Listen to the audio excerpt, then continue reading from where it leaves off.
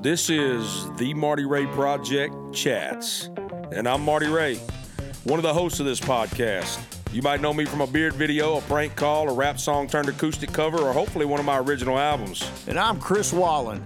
You might know me from, where would they know me from again? You might know Chris from number one hit songs like Don't Blink by Kenny Chesney and Something to Be Proud Of by Montgomery Gentry. Whether you know either one of us or not, I bet you're going to have fun here. Welcome to the project. Download, subscribe, and rate, whether you love it or not. Sound supplied by Rodecaster Pro. He has released 10 albums, 15 music videos, and 34 singles. 2 of those went all the way to number 1 on the Billboard charts. You might have heard them. Wink and No Doubt About It. He grew up singing in church choir, just like me, from what I understand, and he was inspired by a plethora of music, like me as well. Our very own Chris Wallen and him are pals, so I sure hope we can be pals as well. It's the living legend, NEAL McCOY. Thank you so much for being on, NEAL McCOY. NEAL. I'm glad to be here. Thank y'all for having me, dog. Hey, Chris, yes, aren't you supposed to be monitoring that debate tonight? Didn't they say Chris Wallen? You know, they called me, and then I was like, you know what? I'm busy. I got stuff to do here. I'm talking to NEAL, and I ain't got time for all that. You know what I'm saying? I'm going to just... I wish he was monitoring. I wish he was mediating that. That'd be great. Well, maybe that's Chris Wallace.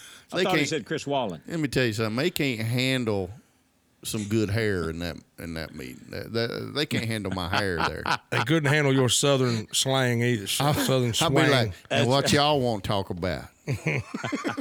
But they do have Biden, who says some crazy stuff. So we ain't gonna get into politics. No, that's right. We ain't gonna get NEAL started. You know. That's right. Don't get me started. So NEAL, we start every show, every episode with a fast 5. We ask you 5 fast questions, and we just ask for 5 quick answers. Not fast ones, but quick ones. You ready? Okay. I'm ready. We'll be the judge of that if you're ready or not. Yeah, well, I'm ready at the start. I may not be after the first question. They're not hard. Favorite country singer? Oh, shoot, Charlie Pride. Nice. Favorite TV show? Andy Griffith. Ooh, that's a good one. That's a good one. I watch that all the time. How am I doing so far? You're doing great. Doing good. Until that question, you was doing phenomenal. All right, Sweet or savory food? Savory. I'm with you on that. Maybe both sweet and savory is a good combination. You mix them together and you eat them. I see. I got you. That's right. Right on. That's right. Cats, dogs, or other? Horses are in there, but out of those two, druther, horses. Other. I got you. You look like you at a horse barn right now. Oh, man. Actually. Yeah, heck yeah. I'm at one right now. Yes, sir. Yeah. You knew they were listening. That's why you had to say that. That's exactly right. I don't want them to throw me next time. Yeah, I get on. I know exactly. I see. I got you. I'm with you. Favorite vacation spot? Oh my gosh! Unfortunately, because it's so crazy business, my wife and I haven't had a lot of vacations, but probably in the Caribbean, or although we had a great one in Hawaii years back. So I'm gonna say Hawaii. Nice. What part of Hawaii? Just nothing too fancy. Oahu. Oahu. It's all fancy all we to can me. afford. We can't I've afford always to go wanted to to go those there. private ones. Hawaii. I'm going to go there one day. I've always wanted to leave this state. You need to. I always wanted to leave the state. I've always wanted to leave the state. Never got to, but I'm hopeful that someday I'll get to. Yeah. So y'all keep rubbing it in. NEAL, I read that you started in choir. Is that and how long did you sing in the choir? Man, I was in that sucker my whole life. Even through junior college, I was in like the junior college chorus and a little special select group. But in high school, I started in elementary school and all the way through junior college when I finally got out and quit trying to further my education and realized I wanted to be an old singer. Now, what kind of choir was it? What kind of church you grew up in? Like a Southern gospel or like a Pentecostal throwdown choir? Actually, I'm a member of First Christian Choir, First Christian Church. So I sang in that choir, and so I was in that choir. But as a rule, I was in all the school choirs and the school musicals and the productions and all that kind of stuff. I fancied myself as maybe a Broadway guy one day. I don't know what I was thinking, but I still think I could do that if I get a chance. I think you should do it. I think I should too. Let me know when you get that role. Audition for me. I'm gonna create one just for you. It might just be me filming you, but we'll make it happen. Behind a poster, We'll sing. in it, he's got. We'll sing a bunch of music. Yeah, and you started a R&B band, which I thought was super cool because that's what I grew up on was R&B and gospel. Yes, sir. What was your R&B band called? Well, we were called. We didn't really have a band. It's funny. It's a long story. I'll make it as short as I can. I was selling ladies' shoes in Longview. I'd graduated from that junior college, and I moved to. My parents had divorced. My father was living in Longview, Texas, about an hour from where I grew up in Jacksonville. Started selling ladies' shoes, and I always was singing while I was selling shoes. I just, as singers, I just kind of whether we even realize it or not, we're just always singing or humming. And a girl that I sold a pair of ladies' shoes to, a little black girl. She said, "Oh, you sound like you sing pretty good. You do that for a living?" I said, "No, ma'am, I sell shoes for a living." But I said, "I'd like to sing. I've sung around and done some different things." She said, "Well, my husband's got a band they're auditioning lead singer for." She told me where to go and all that. I said, "I'll run over there." And then when I got over there, it was an all-black band. Of course, if I stay in the sun a little more, I can pass. So I stepped up and sang a couple of things, and they said, "Well, how would you like to join us?" And I said, "I'm in." So I worked with it. We were just doing, at the time, the Whispers, Kool and the Gang, some Jeffrey Osborne, James Ingram, Luther, some of that kind of stuff. Nice. Right. Now, I was hoping you was going to say, well, our name was like Neil McCoy and the Satin Sheets or something like that. Something crazy out there. Give him an R&B band name real quick off the top of the dome. Off the top, there ain't a whole lot on the dome. That's true. You may write one down for you, and you would act like it was off your dome. Act like I come up with it. It happens a lot. Yeah, that's true. He only thinks if I told him to write a song, he could do it. But since it's not a song, right. he's like, you just can't think of one word. I can't think. I actually thought my whole life because didn't grow up listening to country, but my parents did. So I kind of grew up listening, like I said, to gospel and R&B. But then, yes, sir, there was a few songs that broke through when I was a teenager, and a couple of yours was those songs like Wink, 100%. I was always singing that, and nice. Later I think it was Shake, which came. Yeah, I think that came a couple years later, didn't it? That wasn't on the same. Yeah, it was. I think it's about 3 or 4 years later after we had those big hits. Yes, sir. Now I thought that entire time until I did some research about you for this show, I thought you were a Native American this whole time, but turns out you're Filipino and Irish. I am. Yes, sir. I've gotten that a lot, and I figured out a long time ago because people, they'd come up and they'd say, they'd ask what nationality. They'd always say, "Are you Mexican? Are you Puerto Rican? Are you Native American? Are you black? Whatever." And usually I could tell I was pretty good at. They wanted me. A lot of times what they were asking me, they were of that nationality that they were that they were thinking I was. So yeah, a lot of times I would just shorten the whole conversation, not get into it. So they'd say, "Are you Native American?" I'd go, "Yep, sure am," and then just walk away. So they could run back and say, "I told you. I told you he was." Yeah. I do that when people come up and say, "Are you in a biker gang?" I say, "Yep." Yeah, well, I believe just that. walk away, and I let them decide which one it is. What made you stop singing R&B and say, I'm gonna go into country? It goes back to one of those 5 questions that you asked, one of those fast questions when you asked my favorite country singer. That's why I said Charlie Pride. In 1981, I'd been married about a year, was still selling ladies' shoes. I found out about a singing contest in Dallas, Texas, and I went up and I joked with my wife, and I said, I'm gonna run up there and win that thing. And she probably thought, well, if you don't, it won't be your ego that's lacking.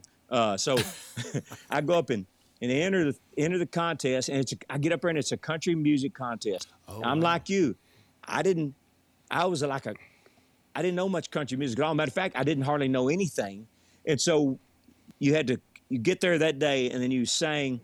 There's 22. They take 22 contestants each Tuesday, and you sang in the afternoon, and then they would pick. You'd have to make the top 6 to be able to play with the band that night, compete with the band would play your songs. So I didn't know any country songs at the time. I'd been singing easy listening stuff, supper club kind of music. So I get in there and they say, okay, what song are you going to do? And I thought, oh my gosh, I don't know. I didn't realize it's country music contest. So I looked up there and I said, Danny Boy. And she looked at me, and I knew she'd think, say, well, Danny Boy's not country. She said, oh, somebody's already doing that one. Somebody's already doing that one. That ain't even country. They can't do that. Needless to say, she said somebody's already doing it. I said, you got to be kidding. They probably know as much music as I do as far as country. So I said, I thought, and I didn't know all the lyrics, but I loved Millsap. So I said, almost like a song by Ronnie Millsap. And they said, okay, well, that's one you'll sing. We'll do that. And because I fancied myself again, I was a country music snob. I thought at the time, growing up, it was 3 chords, cheating and drinking, and just didn't seem like much of a vocal challenge for me. So that's kind of why I steer away from that. But I knew Millsap stuff was a huge vocal challenge because his range was crazy. And so that's why I chose that song. And I'll be dang if I didn't get through to the top 6 in the afternoon. And I made the top 6 that night, ended up winning, and ended up going on winning that whole contest about 12 weeks long. And through that contest, Janie Fricke was the judge of the finals. Right. There is in Dallas area, and she was being booked and managed by Charlie Pride's booking and management agency called Chardon at the time. And so she ended up hearing me the night of the finals and said, I'd like to introduce you to Charlie Pride. He's helped a lot of young acts, get started. I don't know if he's still doing it. This was a little later in his career. And she said, I'd like to introduce him. So my wife and I came back up about 2 weeks later, met Charlie and Roseanne, his wife. We fell in love with each other, and he asked if I wanted to start working for his booking and management agency. And I said, yes, sir. I was smart enough to, even though I wasn't a country music fan, I was smart enough to understand that a break is a break, and that was a good one. And he let me start opening shows with him, and I got to travel all over the world with him. And that's where I kind of honed my little craft, or whatever craft that is. And that's how I got my foot in the door in country music. I should have asked you then who was your favorite singer instead of country singer. So who's your favorite singer? Oh, my gosh. I'm a Sinatra fan. Okay. I'm a Nat King Cole fan. Nice. Yeah, I like music from that era. I just love that music. Chord progressions and Dean lyrics. Martin. Yes, sir. Dean Martin. Bobby Darin. Bobby Darin. Let's keep All naming the Rat them. Pack. Let's just keep naming crooners. You want to? Yeah, let's just do that Craig the rest of the show. Chris, you know any crooners? You're a crooner. You already said all of them. So You said every crooner? every one of them. You already said every crooner. crooner. Every one of them. Sammy Davis Jr. That's right. That's all the big I ones. don't know if he though. was a crooner though. Sammy Davis. Yeah. he was part of it. Yeah, he was a I crooner. never saw He him was as part a. of that Rat Neil, Pack. wasn't he a crooner? Oh, Yes, now sir. you're ganging up on me. See Yeah, how you are. I'll get Neil on my side. Neil. Was Sammy Davis Jr. a crooner? Yeah. Yes, sir. See? See? Thank you, Maybe Neil. That'll be all. You're welcome. No. I'm here for you. Man. You And have, you too, Chris. Don't get me wrong. Yeah. He's like, he winks at Chris. He's like, I got you, Chris. I got you on the next one. That's right. I'll take care of you. So you're a very patriotic man. Some call you a patriot, and I will too. Amen. Thank you. Well, I see lately, you used to wear cowboy hats all the time, but lately, everything I see now, you're always in that, that looks like a military hat. And I think it is. It is. It is. Yes, your dad sir. was in the military or something, right? Yes, sir. My grandfather was in World War I. My father was in the Korean conflict, but instead of going to Korea because of his surveying and engineering degree from A&M, they sent him to Manila. That's where he met my mother in the Philippines and ended up having my brother and sister and I. Thank God for that. But Yep. yes, sir. Amen. Yeah. Can I, since you brought it up, can I say something about this hat? 100%. Please do. I still wear cowboy hats all the time. I perform in cowboy hats, but out here out here at the ranch, it's a little windier, so it's easier to keep a ball cap on. But this particular hat, I've been on. I'm gonna take the time. I try not to brag on myself too much, but this is one of the things I brag on is I've done 17 USO tours in the last 18 years, and we play I'm getting back. We play a big festival in Rhinelander, Wisconsin called the Hodag. And we were taking the stage about 5 years ago, and the band had already gone on stage, and they were just playing the intro music and waiting on me to come do my thing. And and a young man's at the front of the stage, and it's a huge festival. It's probably 30 or 40,000, and he's waving at me, come here. And I thought, oh my gosh! I said, okay, well I will. I got to do a show. I'm trying to. And he was pretty persistent, so I ran over there. I just told the band, just keep vamping something, anything. And he said, Mr. McCoy, he said, my gunner and I were out on patrol. We knew that you were coming to a USO show on our base in Afghanistan. He said 2009. And he said, so we rushed back and we made it just in time, right before you started. And he said, we caught your show and loved you. He said, we're big, huge fans. And he had this hat. And he handed me this hat. And he said, my gunner got killed about a month after that. And he said, this was his hat. I almost tear up every time I do it. He said, this was his hat. And he said that his family and him and I would be so honored if you would wear it every once in a while. And I took it and put it on that day. And other than to take a picture in something else, it's about the only hat I've worn for the last 5 years every day. That's amazing. That is amazing. That's a really cool story. Well, I appreciate it. It's a great story, and it's a true one, and I'm honored. Yes, sir, I support our military. 100%. I can't thank them and our first responders enough. I can't either, and I wish more people. I think most people are the same as us, but the media would show it different. You know what I mean? Yes, sir. Yes, sir. I know wait, don't exactly get him started now. Yeah. Oh, here we go. No, don't give us that. We're gonna demonetize right off the bat. We're gonna lose our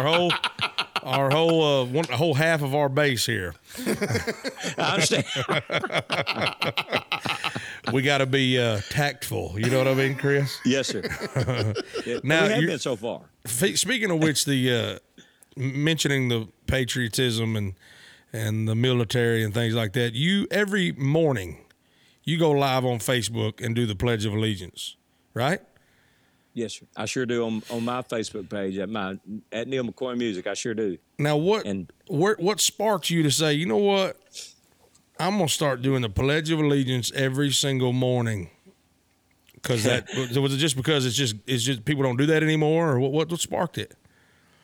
Man, I appreciate you asking me that question, give me a chance to answer. And I know probably I don't know how long I'm going to be on here, but you probably want to ask 3 questions because I talk too much, and I understand.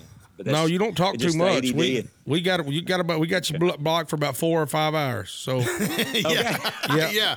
I hope your battery hold up. Comfortable. I hope your seat's comfortable, and you can get on a horse if you'd like, and we'll finish it that way. I couldn't get him close enough to the barn, or I would have. Wi-Fi. Tell us about what sparked it. Now 4.5 years ago, when they were starting to figure out, when Donald Trump was in with about 12 others, trying to get that Republican nomination, and the Democrats had 4 or 5 that were trying to, because they knew Obama was out and they were going to be trying to get that. I got watching it on TV, and I could see the bitterness, the back and forth that they were already starting to have. And I thought, I know that I lean to one side. I get that. But I thought the one thing we can do, everybody can do, or should do, is love this country, no matter.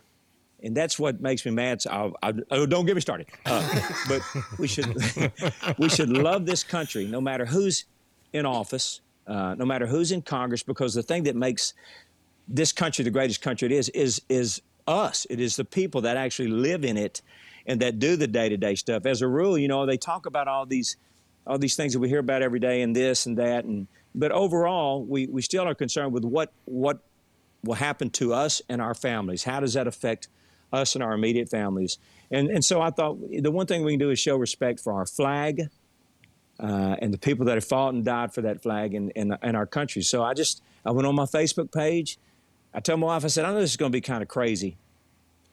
I'm just going to write the Pledge of Allegiance on here. At the time, they didn't have live video, and so I just wrote the Pledge of Allegiance. And the followers I had, there was I could tell they were writing back question mark and right back, oh, that's cool.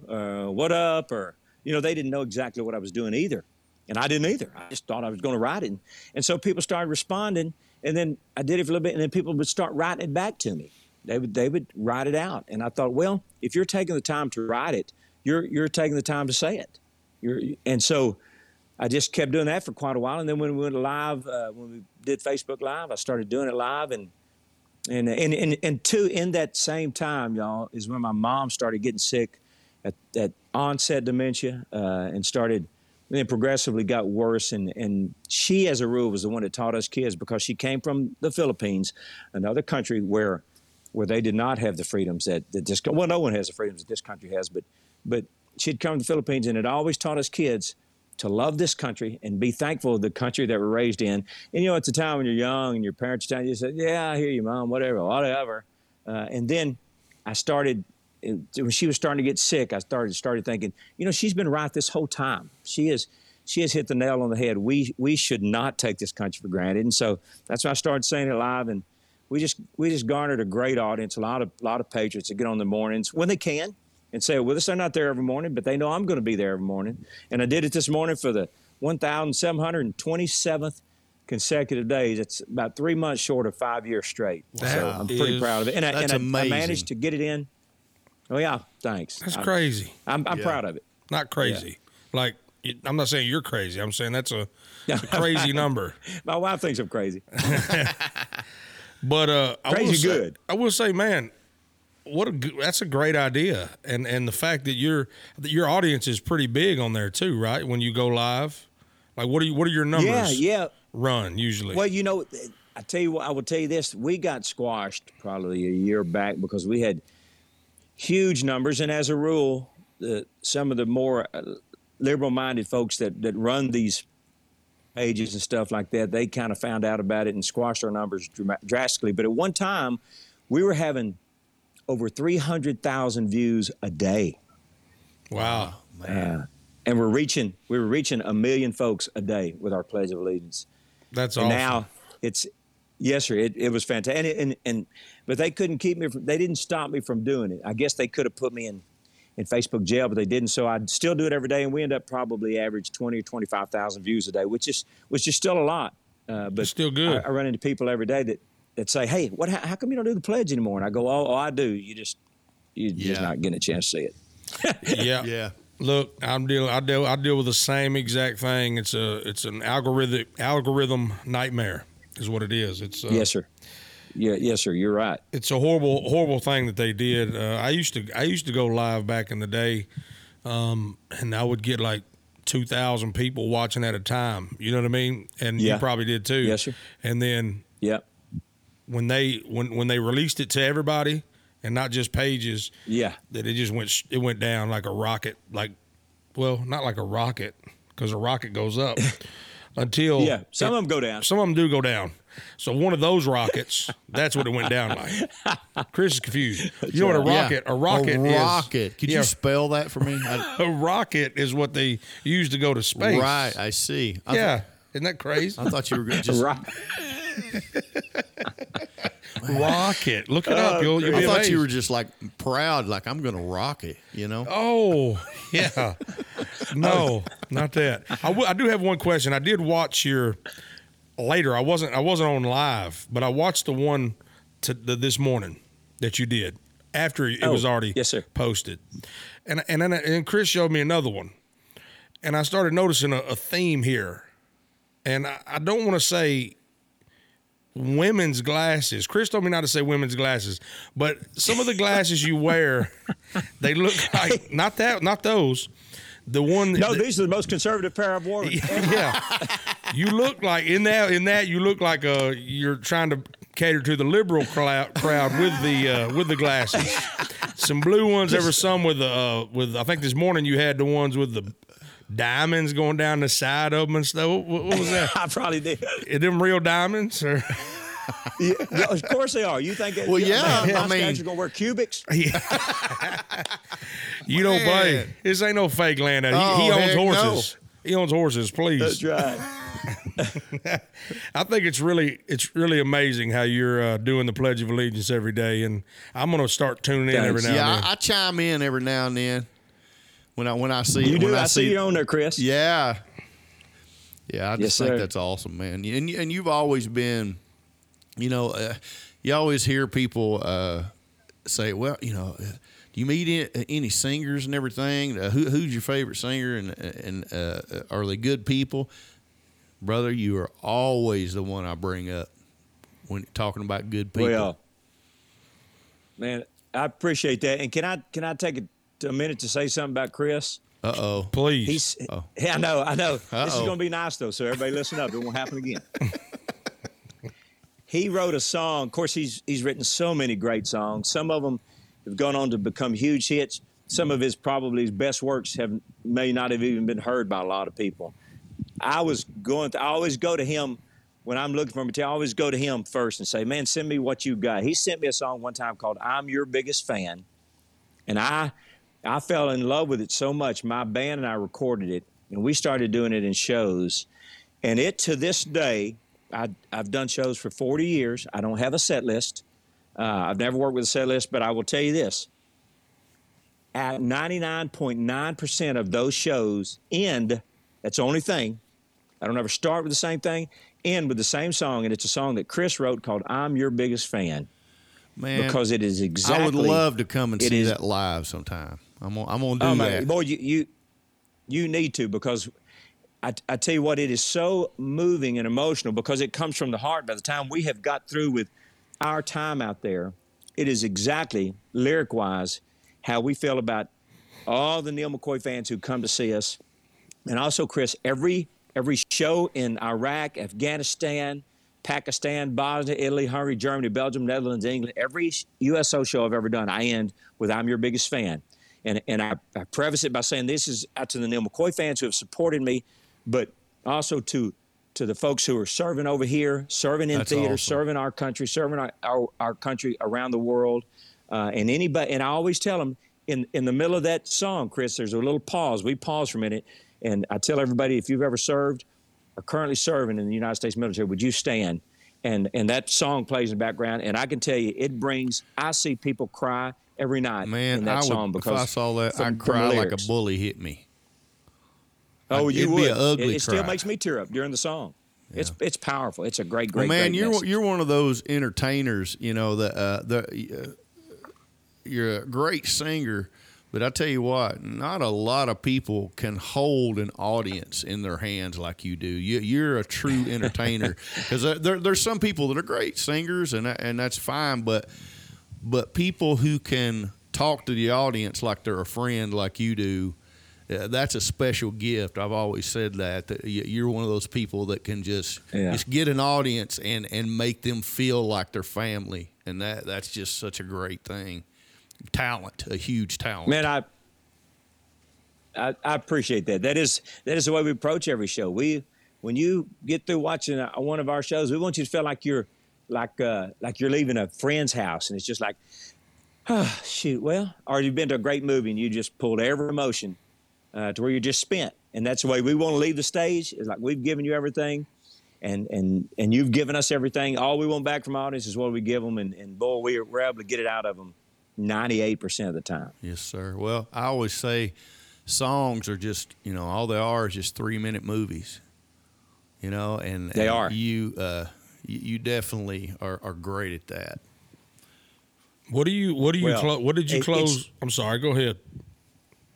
No, you go ahead. That's good. No, I want you to keep making his head bigger. If that's possible. If it's possible. No, he had a pretty big head on him for. Yeah. Man, keep lifting his spirits up. They're not high enough. I need a raise, Marty. He got a pretty good head. You hear this man talking about me? I need a raise here. Look what you done, NEAL. You did. Man. We got him on the dirt cheap. I had no idea I was that great. Now look at you. And now we're going to have to talk after this show. Yeah, it's going to be a long conversation. So I appreciate you bringing that up, NEAL, and causing a little riff in the show. And but I will ask you, what you said you closed with on 99.9% of the shows with that song. What did you close with on the 0.1%? It would have been probably an up-tempo song, and only because we were running too long. That is the only reason I would have not have closed with that show, with that song. And sometimes we get a little carried away, but my father-in-law, who's passed away now, always had a phrase, said, you can get too much ice water. And I feel the same way. You can give people too long of shows. Ask Travis Tritt. He does it all the time. Oh, taking shots. Man. Travis, we'll see you soon. Well, he's buddy. got a lot of good music. But sometimes you can't play too long. So we give them enough and leave them wanting more. That's the secret to it. How long so that does would have been one of the 2 times. How long does Travis Tritt play? I'm sorry. 4 hours? A long time. I know Does that. he really? The reason I say that, I followed him once. I usually go on before him, but at this particular thing, I followed him and I thought, oh my God, well, they had to wake me up to get before I had to go play. I tell you that. Where was this at? I don't remember. Some festival, a small festival. And he was just on there. He was just like, I don't have a time limit. I'm Travis Tritt. He felt good. He felt like he had him, and he probably did have him. I can't But still, you close the wanna drown him show with too much ice outright water. anymore.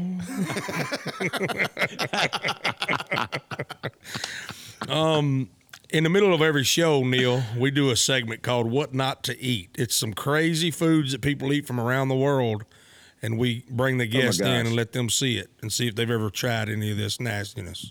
You ready? Oh, wow. Here we go. Yeah, I guess. You ain't ready, but think so. you think you are. Okay. Here we go. I'll give it to You you. might have eaten a few things in your lifetime. I know Chris and Marty sure have. But these are things they would never eat. This is what not to eat. Ew. That was extremely loud in my ears. Man. I hope that didn't blast Neil's ear holes out. Neil, can you still hear? I'm good. Okay. I'm still here, yes, sir. He's louder now. You hear how louder? He's like, I'm good. What?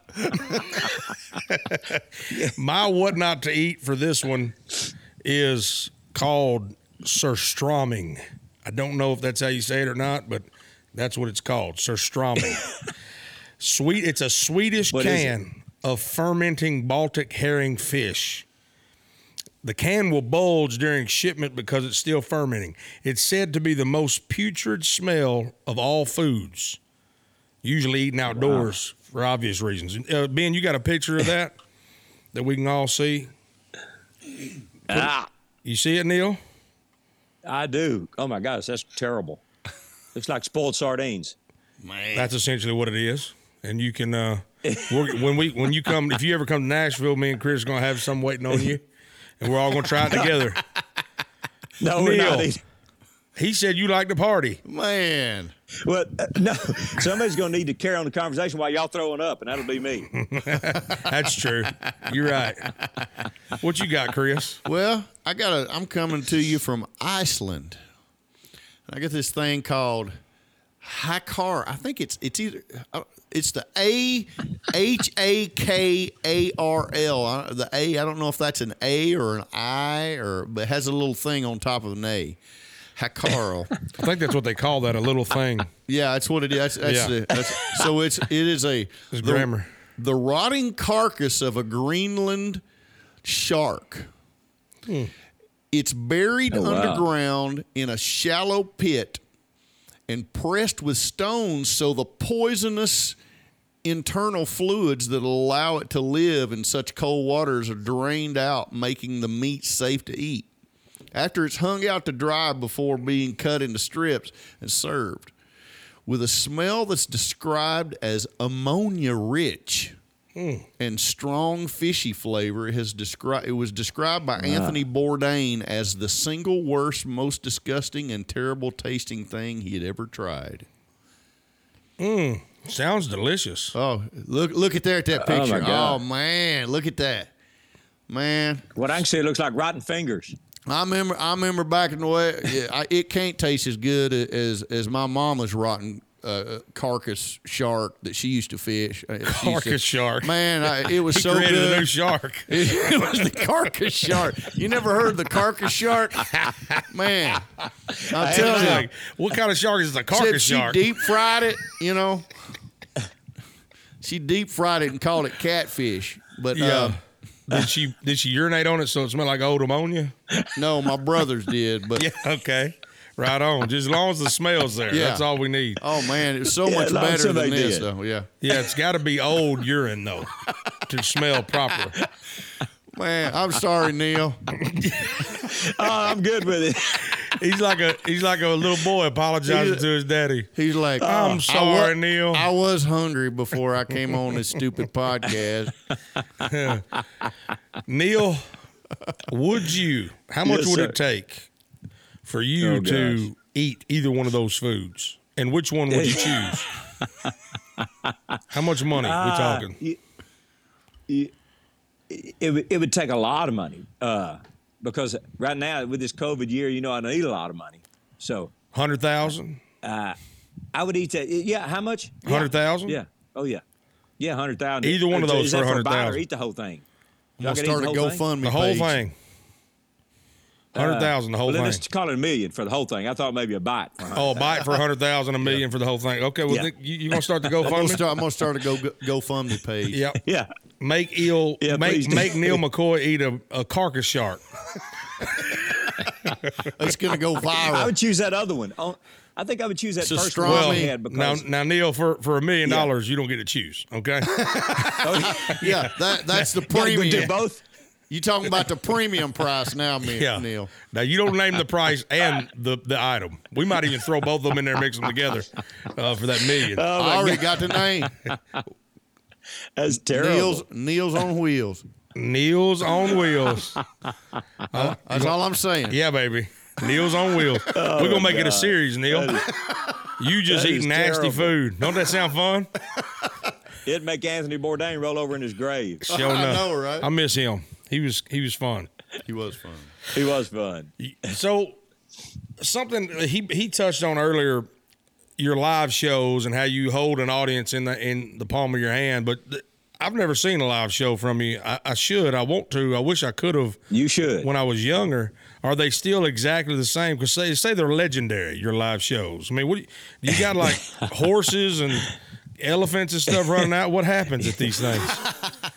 Here's the deal on it. It is just me and my little old band. I got a little 4-piece band that are making music and entertaining you with personality, with humor, jokes. It is so old school. It is a la, you and I were talking about it, Rat Pack-ish, in that, they didn't have confetti cannons. They didn't have screens and pyro. They didn't have none of that. They just did it with most time quick-witted and working off the audience and giving what the audience gives you. That is the same kind of way we've been able to make our living, and that's how we do it. I call it old school, and I tell we don't have a lighting director or anything. Matter of fact, sometimes we may not even have lights. Hell, it may be dark, but if we play a decent place, the lighting director will come to me at the start of the show. Because those guys they got the capacity to do a bunch of stuff. And the line director will come to me. He'll say, hey, Neil or Mr. McCoy, whatever he called me.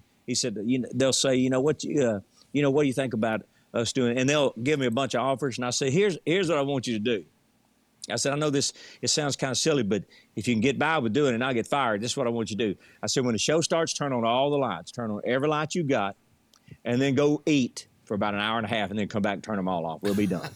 I said, and that's true. I said, if there's going to be a mood, we'll set it. I said, we'll set it. We don't need lights and all the other stuff. I promise if there's whatever mood we want them to be in, we'll get them there just with our personality and our music. I want to come to a show of yours where it's just pitch black dark and all you can do is you can't even see, and all you can do is hear music, and then your music. That'd be great. Your music is so colorful that it just brings the colors to life. You know what I mean? Like, wouldn't that be an experience to see Neil bring light? It would be through music. Chris is crying. Yes. He's crying. I'm crying right now. Chris is crying. There was one guy that said that, right? You hear that There was horse? a You Shelby hear that line. horse? What in the world's going on in I that hear barn? Are you mating in there? Man, we just make a pony in there somewhere. I'm not right now. I thought it was But Chris but for a minute she's wanting me to crying. come back in. She's wanting me to get back in there. Is that what that is? Man, I was like, ooh, boy. Okay. I'd like to go on inside that barn in a minute and see what's happening, to be honest with you. now Neil, I don't know if you knew this about me, but I actually I worked right after actually during high school and after high school, I worked at an exotic animal farm. and I work with Arabian horses With as Joe well. Exotic? No, but let me tell you though, it's pretty close. But anyway, there was this. I'm telling you, I could see you and Joe going down perfectly together. my God. let me tell you, I've shoveled every kind of manure you can think of. I'm an entrepreneur, actually. Human? I'm an entrepreneur. Human manure? That's funny. But they had horses and everything, and I. One of the stories I always tell is there was this huge, like a 16-hand mare, and they had these miniature horses, and this little miniature horse, like knocked the bottom rung, kicked the bottom rung off of the fence to get in with this like 16-hand mare, and we all come down there and we're just looking at him like, what are you going to do now? Like, you made it in there. What? Did you think? He didn't think it through, I don't think. I don't know what a 16-hand mare is. Oh, it's a really huge. That's big. That's big. Big horse. It's a massive horse. Yeah. And here's this little bitty 2 foot tall pony that, all I'm going to say is that day it had 5 legs. That's all I'm going to say. But let me tell you, it was happy to see that mare. Oh, my God. But we were just like, that poor thing. I was like, I wanted to get it a stump or something. Yeah. Like, a step it had a stool or something. I already had a stump. But, something like, I'm like... Hey, don't tell the rest of the story because we're gonna get flagged for what happened next. I know, that's true. For what you did next, we're gonna get in trouble for. Oh, my God, that's funny. That's animal something. It's not cruel. That's where Chris came in but to it's play. something. Man, Let me help you there, little buddy. Chris saved the day. Let me help you out, buddy. it was weird at first, but He got used to it. he got used to it. Chris already was used to it. That's right. But did you jump? Well, at first. Well, at first, yeah. Then he was like, "Hey, That's no joke. that ain't too bad now." I got to ask you about this song. Take a knee, my ass. Yeah. Now, What do you think about that? well, I thought it was fine, but I'm sure you got a lot of hate for it. That's what I want to talk about. Did you? I did. I got a lot of hate for it. Chris, you Dan Roberts, Chris? Yeah. He's a song where he wrote, I think he wrote, God, that big old Beaches of Cheyenne for Garth. Right. Yeah. That's where I heard. And, yeah, that's and where I Dan's the one that wrote that song. heard. Oh, Dan? really? Dan sent it to me.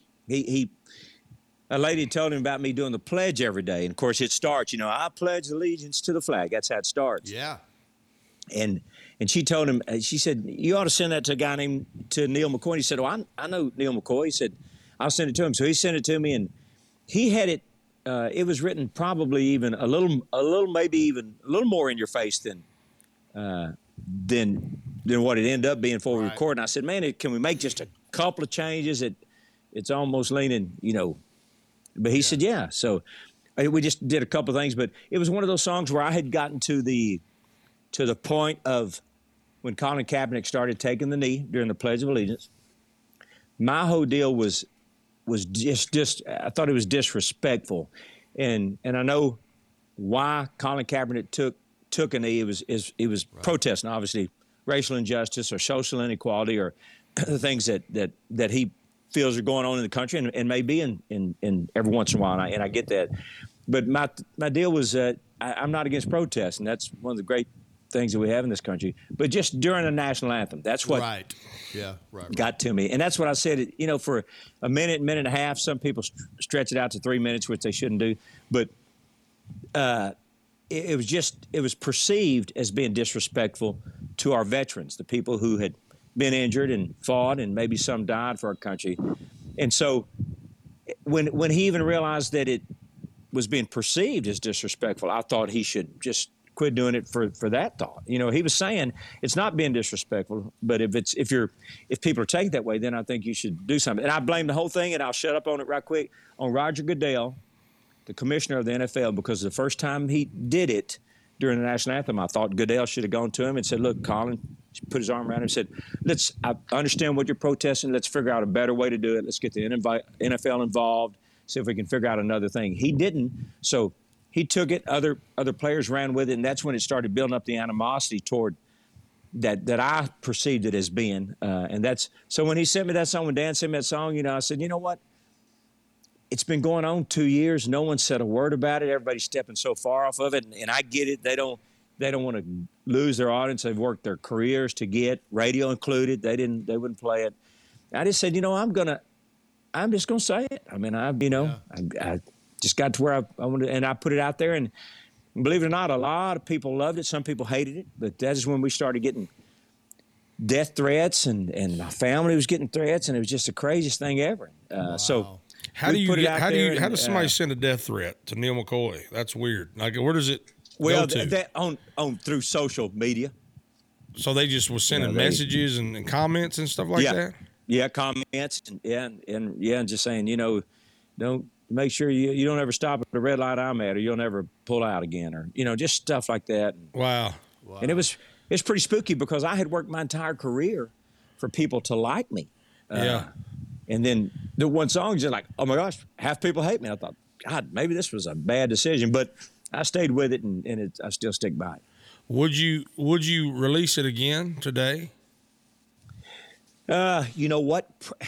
That's a great question, and I'm going to say I would have to think about it. I still feel that strong, but as loud as the left is, and as reactionary as they are now, it's scary. Yeah, it would be scary, but I probably would. But the only reason I might not do it is because for fear for my family. But I didn't know that they were going to come down on my family too. I mean, I thought they'll get on to me. I can handle me. But so I don't know. I'd have to think about it. But it's still out there and it plays some. So I'm still getting, some throwback from it. You get a death threat every now and then. Yeah, just every once in a while. Just keep me on my toes, Yeah, I mean, Just in case you forgot, Neal, we didn't. That's Still exactly don't stop right. at a red light near me. That's exactly right. Don't come to McDonald's either, buddy. And I actually thought when I recorded, I thought I would get some kind of help from somebody. I thought maybe one country music artist or a radio station or somebody would be on my side. And I think there were some people on my side, but they still couldn't. They just wouldn't pull the trigger. I didn't mean that. Just wouldn't say, you know what, we feel that way. That's right. That's how we feel too. They wouldn't do it.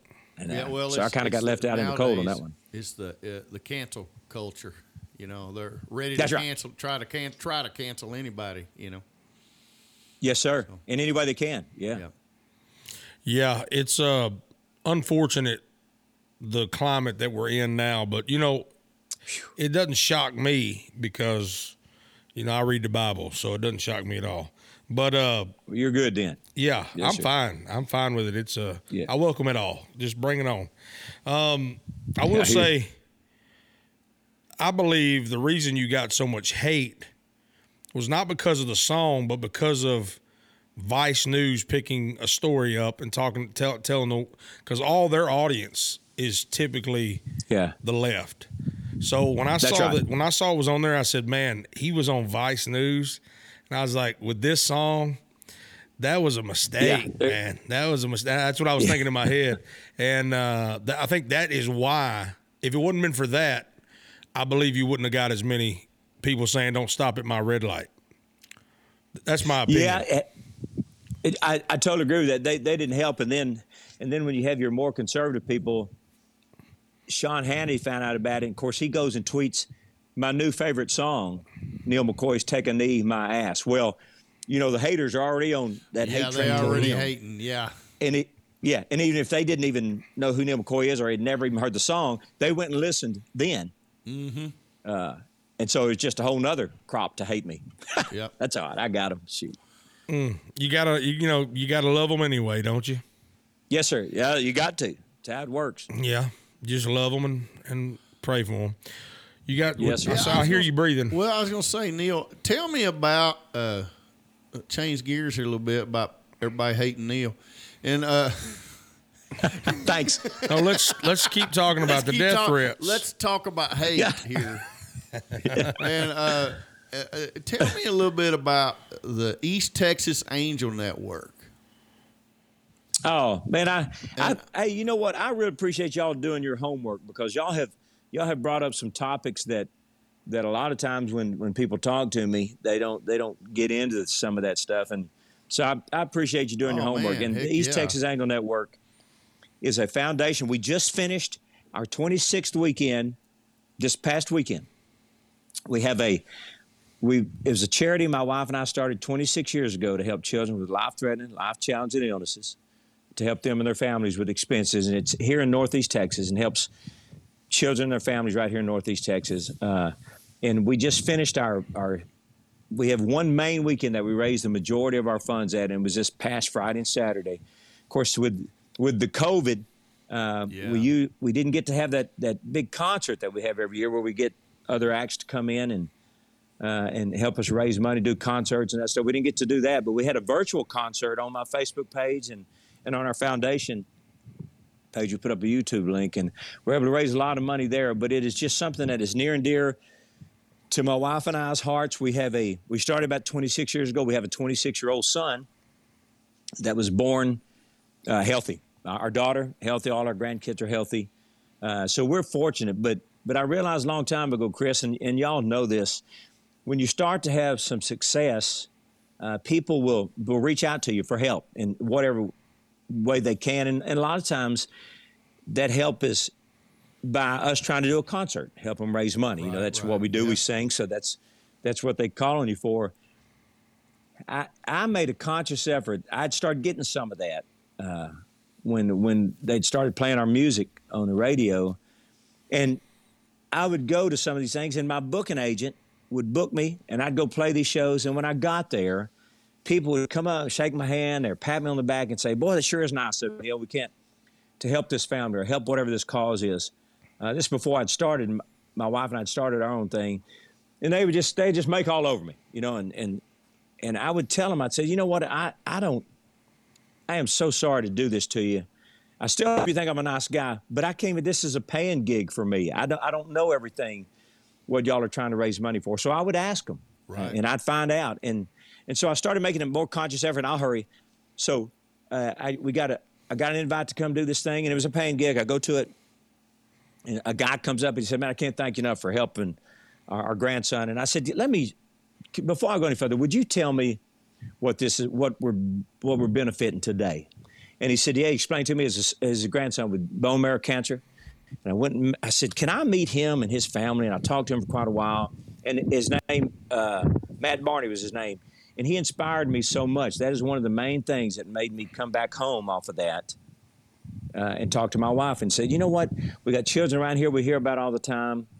When somebody's sick or something happens is when everybody gets together and starts trying to raise money." I said, "Why don't we just start a foundation and start having these things and try and put money in it to where money will be there already to help some of these people? Because sometimes it's too late, especially a real sick child. By the time you raise funds, it's just too late."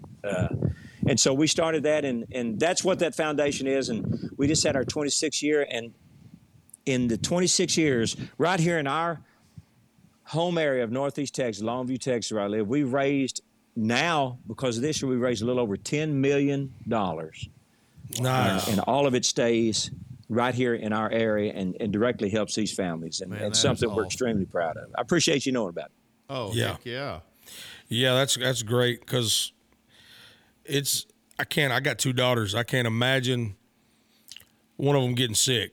And right, especially if I was, poverty level and one of them getting sick, that would just be a nightmare. And there's a lot of places like St. Jude is completely free. Mm-hmm. They have the Ronald McDonald House, the Memphis Grizzlies House, and stuff like that. So you're just another link in the chain of great people that are getting together and making sure that those families have a place to go and have money to take care of their family, which their children, which is that's God work, and you're doing it. That's exactly right.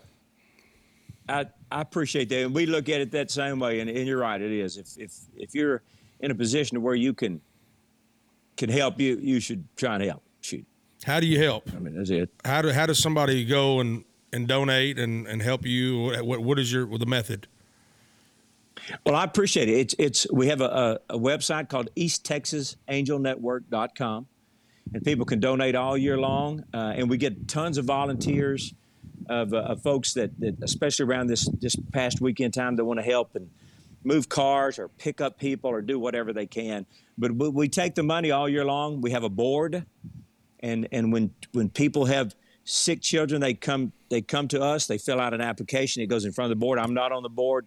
I don't get pressure. And we have a couple of doctors on there and business folks, and my daughter's executive director, and they talk about it. And, you know, you're always going to have those people that are trying to game the system a little. Right, but we try to do the best we can of trying to research before we approve a family. But overall, I can tell you there's not many families we don't approve. We want to help as much as we can at any time we can. So it's just something we're blessed. Like you said, it's a God thing. He has blessed us with a career, with a family, all healthy. You know, we get little things but overall we've been touched by the hand of God, and so the least we can do is reach out a hand and see if maybe we can touch somebody else. Right. I love that, and I think that's very admirable and honorable for you to do that. And I don't know why everybody hates you. I don't know. I know. Man, Not all the everybody. haters. Well, Listen to it right there. because he's not a San Francisco fan. That's why. Yeah, don't start me. Don't get me started. Oh, no, don't get him started now. Now, before we go, are you friends with Rob Schneider? I am friends with Rob Schneider. Yes, sir. To this day? To this day, yes, sir. Because he was that was his. I don't know for sure, but is that his big break or his start or something? In With Billy some beer goggles? Billy and his beer goggles on. Well, if you ask me, it was his big break, but he's going to probably try and convince you that he already had a movie called Deuce Bigalow. Oh, did he at that time? American Gigolo. Yeah, I remember that movie. I didn't know if it was before or after. No, it was after. But I tell you what, Rob was very kind in that was on my second USO tour. I had just I'd started my own record label. I know y'all know how those things go, and I'll tell you the truth about these people that start their own record labels. If you ask them, they'll say, "Well, I just had gotten where I just wasn't doing the things that I wanted to do. I wanted to kind of take my own moves and head a direction I wanted to head." When in reality, the reason you start your own record label is because nobody else assigned you. I mean, I always tell people that. I said, "Hey, I couldn't get a record deal, so I thought I'd try and start my own." But I'd started my own record label, and I had gone in and recorded some things, and I didn't have a research company. I didn't have anything. We'd cut some music, and I said, "Billy's Got His Beer Goggles On" is going to be the first video. I told my promotion staff, I said, "That's it. I don't care what y'all think. I could run it past y'all and some of my favorite people at radio," and they probably get 10 different answers, which you normally do. I said, "That's it." I put it out, and I just got my hands on the final recording of it, the master recording of it, and I took it on the USO tour to listen to make sure that there wasn't anything else I wanted to do to it or we wanted to do to it. And Rob Schneider was on that tour with me, and we became fast friends. And I said, "Rob," "would you ever think about being in a country music video?" And he said, "Well, I never have." I said, "Yeah, I'm sure that's right." I said, "Would you?" And he said, "Well, maybe." And then we both got talking. The more we talked, we were both half Filipino, so at least we had some kind of bond there. Right, yeah. He's the short half. I'm the taller half of the Filipino. Yeah. But he said, what's the name of the song? And I said, "Billy's Got His Beer Goggles On." He said, "You know what? I don't even have to hear it, and I could tell you that sounds right down my alley for a video." And I played it for him. He said, "Yeah, I'll do it." And then when we got back to the States, I reached back out to him, and I reminded him that he said he would do it. And the most important thing is he did. He said, "Let me know when y'all are going to do it. I'll come in from L.A. and I'll film it." And he did, and didn't charge him a penny. That's awesome. Y'all still talk today? Yeah. We do, yes, sir. Even after that song you released? Take a Knee song? Yeah. Yeah, even though we don't see on the same side of that. Yeah. But that's good though. If he knows that song came out and and he's okay That's right. with still being friends. That's what we need That is what we need in this country. That is exactly what we need. Yeah. Now you People still releasing some new music coming out or touring or are you doing I any of haven't. that stuff? Chris hadn't written me anything that he sends me. He's got those other people. Oh man, Sends me his B list. I don't know about that now. They're all B-list to me, Chris. Don't worry. If I'm singing them, they all be flat. Neil, thank you so much. We end every show with an unbelievable fact, and then we just All right. cut the feed and just forget about the guest that we had on completely. I understand. I don't blame you. Here we go. Unbelievable Especially fact. guests like this. That's right. Here we go. Unbelievable fact.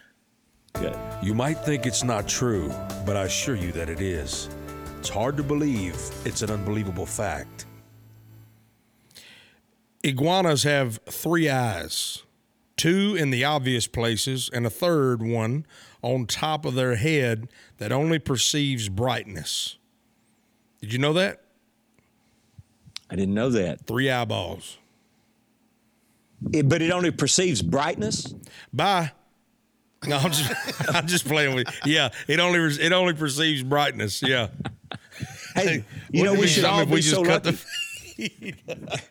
That would be horrible to do. I know it would be. Yeah. Well, can we just cut just cut Chris's feed? Cut my feet off. Yeah, That's the main concern. Me and Neil can sit here and keep talking. I see how it is. But if we can just get rid of Chris, Ben, that'd be great for everything. That'll happen in there it is.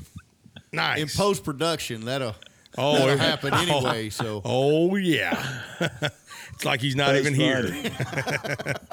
Neil, thank you so much for coming on. I've Yes, been sir. listening to you for seems like my whole life, and I appreciate you taking the time out. And I want to come and Chris and I tour your barn one day and see you mating your horses in there. Come on. I'll just send you a video of it. I'll be right back. man. Well, that we might get flagged for that. So Thank you so much, Neil. Man, All right, I Chris, consider thank you for you a inviting me. friend, and you've always been a class act, and I sure appreciate you talking with us today.